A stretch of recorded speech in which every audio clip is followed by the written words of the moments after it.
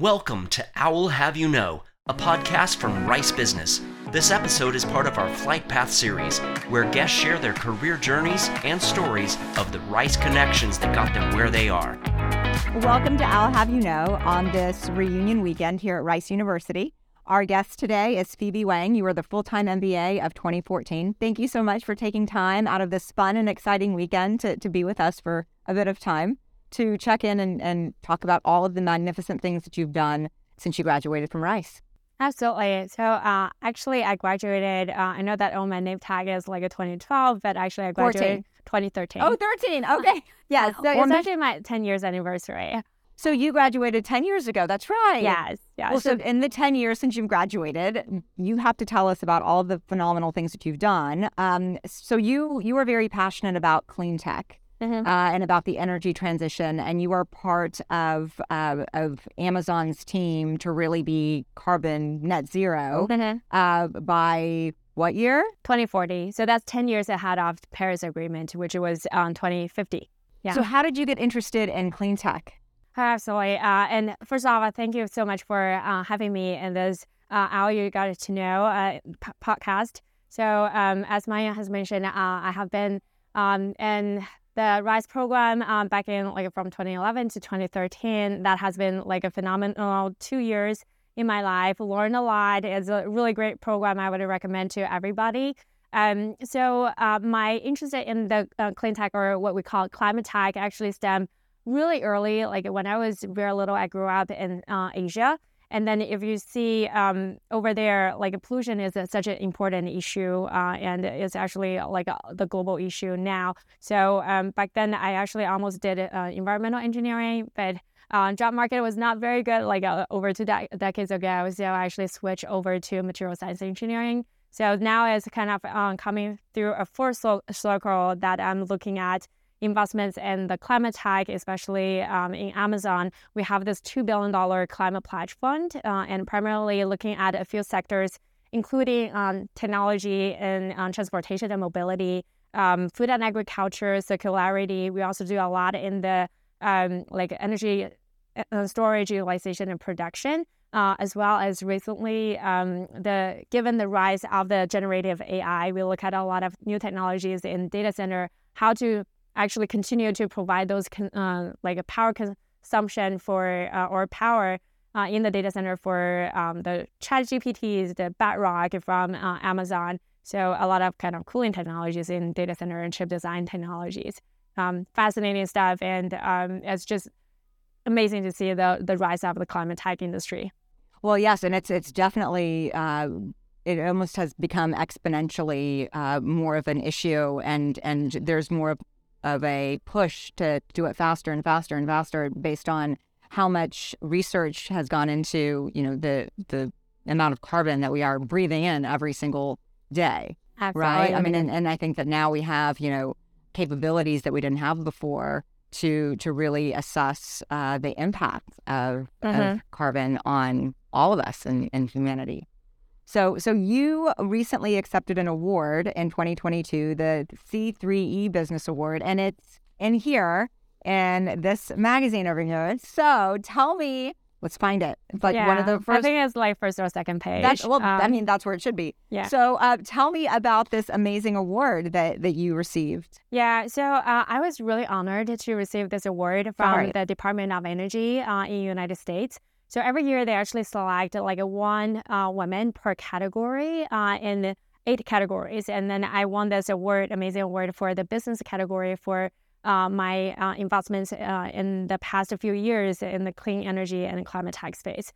So far I have invested in over 30 companies, out of those 3 unicorns, and have created a tremendous job opportunities in local markets, and then also have a big impact in the carbon markets. So as many have mentioned, right, we are now looking at a lot of different areas with the CO2 lens. And in addition to that, we're also looking at how to preserve the biodiversity, because we don't want to have unintended consequences if we only apply the carbon lens when we do the investments. So it's I feel very honored. Last year, we actually, I went to DC, did my award recipient speech, and just it's so empowering to see all the women in the room and who has been trailblazers, and then make sure that we have the right gender equity in the space, and then also like lots of good deal making conversations. So you said 3 unicorns. What are the 3 unicorns? Yeah, so I'll maybe just talk about one. Okay, given the best one. Yeah, the best one. Yeah, so Expensive is one of the companies that we have. Back when I was at BP Ventures, we have actually seeded their first check in. So think about that as when you're doing like commodity trading, you have the marketplace, right? Or exchange. So this is actually a platform that you can do kind of get the CO2 or the green property of your commodities. So whether you're natural gas, your electrons, how green are they, how much energy that are actually going in, that you can actually use the blockchain technology to underwrite that. So that company has done really tremendously well. And that was back in 2017 when there's no MRV category, which is the monitoring, reporting, and verification for CO2. And also, like at the time, it was still at the dawn of the blockchain space. So 2017, yeah. So I was like very, very fortunate to work with previously my boss, like Megan Sharp and David Hayes in the deal, and it's super fascinating to see how the company progress. Because your background is also venture capitalist, right? Yes. So I have a very interesting route, and I think for the people who are interested in kind of the career during and after the MBA. So I actually started as an engineer. So I spent my first few years in my career as chemical engineer, and then also semiconductor engineers. I used to do IC designs with DRAM, which is a dynamic random access memory for a semiconductor. After a while, I realized that I want to kind of move more towards the business side. So I actually did CFA, which is a Chartered Financial Analyst program, as well as Rice MBA, which I think let me kind of leapfrog in my career as well. So so kind of did a bunch of things like investment banking, private equity, commodity trading, and all at the same time? Consulting, and also started my own company before I actually kind of got into the VC side to become a full-time VC. So that was back in 2012 when I first graduated. I also graduated 1 semester early. So that really, that's a whole different story. We'll talk about that too, because I want to know how you graduated a whole semester early. Like, do you sleep? That's a good question. Yeah, I got my full 8 hours, but I also did Ride Fund, which is a flagship program in Rise, which is a $1 million student-led. I think it's equity only, long only. We don't do short kind of equity fund. So I was first a junior analyst and eventually senior analyst, selecting the public stock market, like different stocks. So that actually gave me a kind of legs up for getting all my credits, and plus, like, I have already done my CFA, like the first 2 levels. Many of the courses are kind of finance. Finance is economics, kind of, all those. Yeah. So I did. I think I did a lot of credits. I also did like a summer and winter credits too. So I was able to actually get 2 minors plus my major. 2 minors in the MBA. So did like. I think energy and finance minors in the MBA, and then still graduated a semester earlier. Wow. Yeah. So what did you do with your free time? That's a good question. I probably don't have much free time, but I like to kind of work out. As I mentioned, I like to run a lot, and I do yoga. I also teach nowadays, teach baby yoga or kids yoga. Wow. I found that's kind of fascinating, and also kind of teach in different schools. I have taught in the Berkeley has for the past 5 years as a guest lecturer, and then a few times in the MIT Sloan Business School. And now looking into more different ways of giving back to Rice and exploring opportunities here. By being a part of the Rice Alliance, which we're sitting in the Rice Alliance building. Oh. So yes. tell me about your work with the Rice Alliance and how you've given back. Absolutely. So I think Rice Alliance actually have several signature programs. So one of them is the Rice Business Plan Competition. I have been judging and involved in the Rice Business Plan Competition in the past 10 years. So kind of really Since you graduated. graduated. Since I graduated. Since you graduated. Yeah. And then back then, also when I was at Shell, we were one of the key sponsors. So I actually also get the opportunity to hand a gigantic check to the students, which is a fascinating thing to do. So right now I'm still continue to serve as the lead judge for kind of the final selection for the prize. I'm also involved with, I sit on the board for the Rice Alliance Advisory Board. I think every quarter I come back here either virtually or in person. Yeah. So it's great to meet with the fellow advisory board members, and then also Brad is a really good advocate in terms of the innovation. Brad Burke. We'll be talking to him later. Yeah.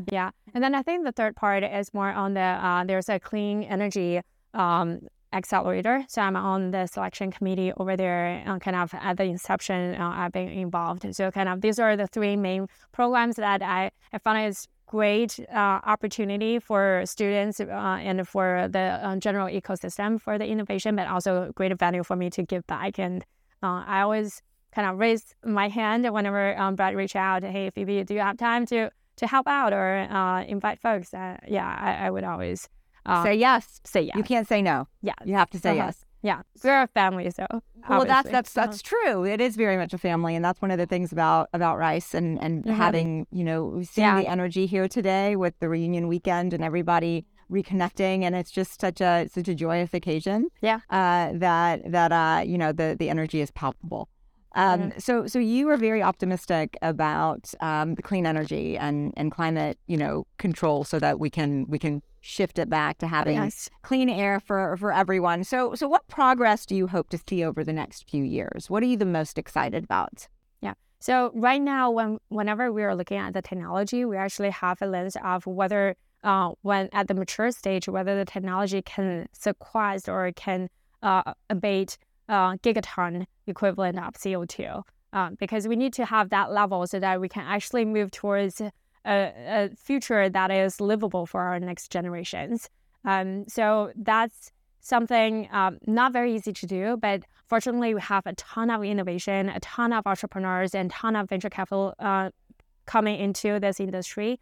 In addition to that, I need to highlight kind of it's not news, IRA, the Inflation Reduction Act from the Biden administration. I think that's super helpful, and it really kind of help reduce the payback period for many of the key technologies like hydrogen, green hydrogen, or CCUS. And then we are also looking at nuclear. I know that is kind of somewhat political, but there are a ton of capital coming into the nuclear fusion and fission so that we can have a clean source and large enough energy density source for the future use.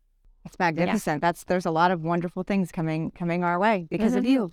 Oh, no, I'm like a very, very small part of that, but I'm trying to kind of give my 100% or 200% to support the entrepreneurs and the folks in the ecosystem. Well, we can't wait to see what you do next, Phoebe. And thank you so much for being here today with us and sharing a little bit of your story.